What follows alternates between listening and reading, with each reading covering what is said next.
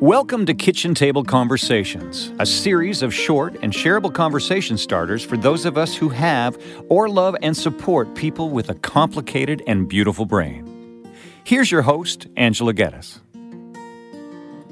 Hi, everyone, and welcome to another edition of Kitchen Table Conversations. So happy that you've decided to tune in with us today.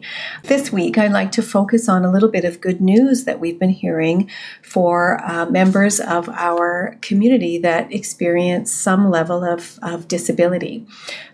So I think many of you know that I support individuals with very complicated and beautiful brains, and oftentimes we refer to some of these complex neurodevelopmental disorders as hidden disabilities because most of the people that I support and work with don't have any obvious signs of disability, particularly when you first meet them.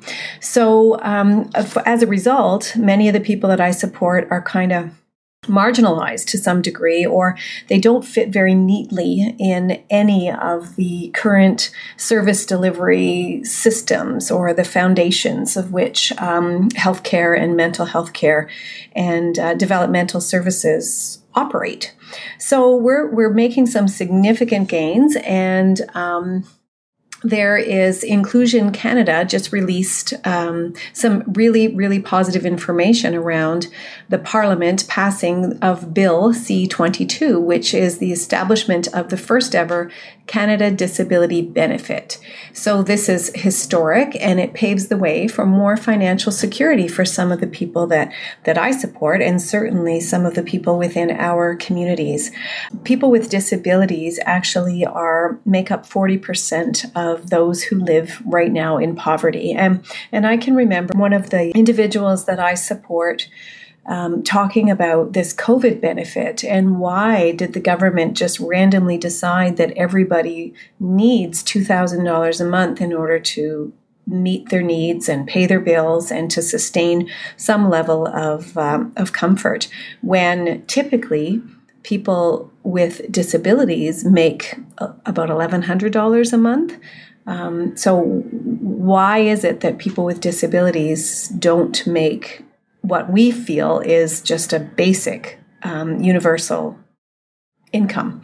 So that was really pointed to me and quite surprising. Now, in the government's defense, I think there always has been an opportunity for individuals with a disability to earn a little bit of extra money, but historically that's been about $200, and then anything above that would go back to the government.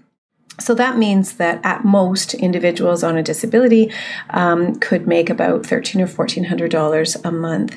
Now, individuals are able to earn an additional $1,000 a month before any of that money is clawed back, which I think is really helpful. And I know that it's a lot of the people that I support are really grateful for that extra amount. But again, $2,000 is what we decided was our basic income to meet basic needs. You're certainly not going to have anything left over at the end of the month by the time you pay for rent and particularly groceries in light of the inflation that we're currently living with. But this disability, this Canada Disability Benefit is going to help. Now, the details are still unknown, but I encourage everyone to take a look at this and do our research and keep up to date, and to tell our bookkeepers or the people who help us with our taxes to make sure that we make these applications. So I think that's some really good news. But again, as I said, there's still a lot of work left to be done, and there's still a lot of advocacy that's being done by people within this community of hidden disabilities, as I was mentioning earlier.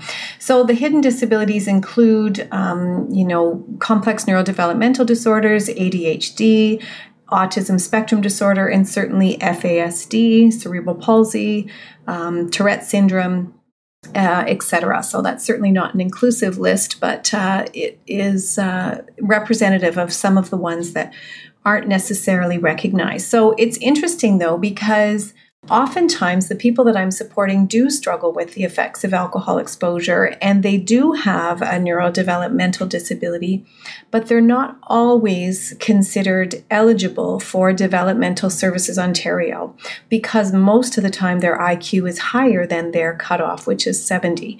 Now, I think it's also really important to note, though, that we are making some gains in this area, and I'm sad to say that it requires a lot of advocacy and self-advocacy, and certainly on the part of the caregivers.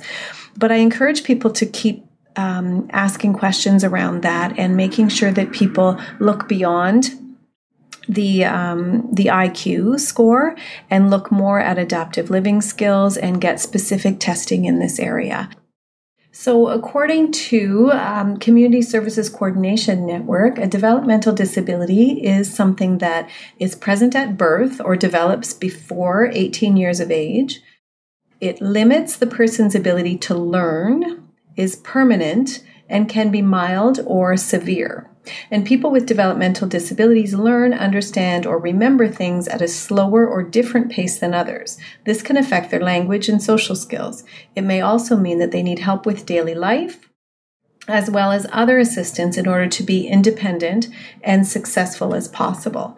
So here's where it gets a little puzzling, though, because it indicates here that only 1% of Ontarians have a developmental disability, and some people were born with a condition that caused their disability. So others may have had childhood illnesses, accident, or other reasons for their disability. But we know that 4% of our population, 4% of our general population, and maybe 5% has fetal alcohol spectrum disorder, which is a developmental disability. So it's really interesting how sometimes our statistics are not actually consistent and they're not always inclusive of this complex neurodevelopmental disorder. So again, this is just another conversation to bring back to your own kitchen tables to discuss the need for advocacy, but also the need for more awareness, and for us all to certainly do our best to support individuals who are struggling within our communities with very complex presentations. So I really believe when we know better, we can do better. With many thanks, Angela.